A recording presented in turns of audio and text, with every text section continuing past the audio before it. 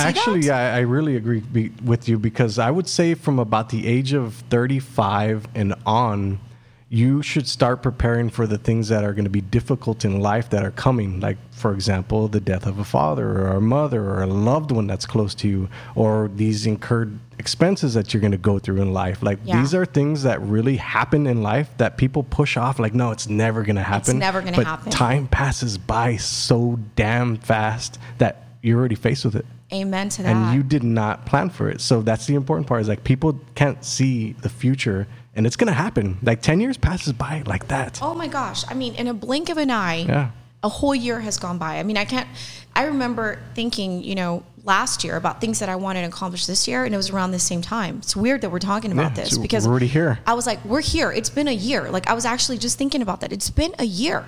And I'm so glad I've got the wheels in motion, because it's been a year since I talked about doing this, and I'm getting it done.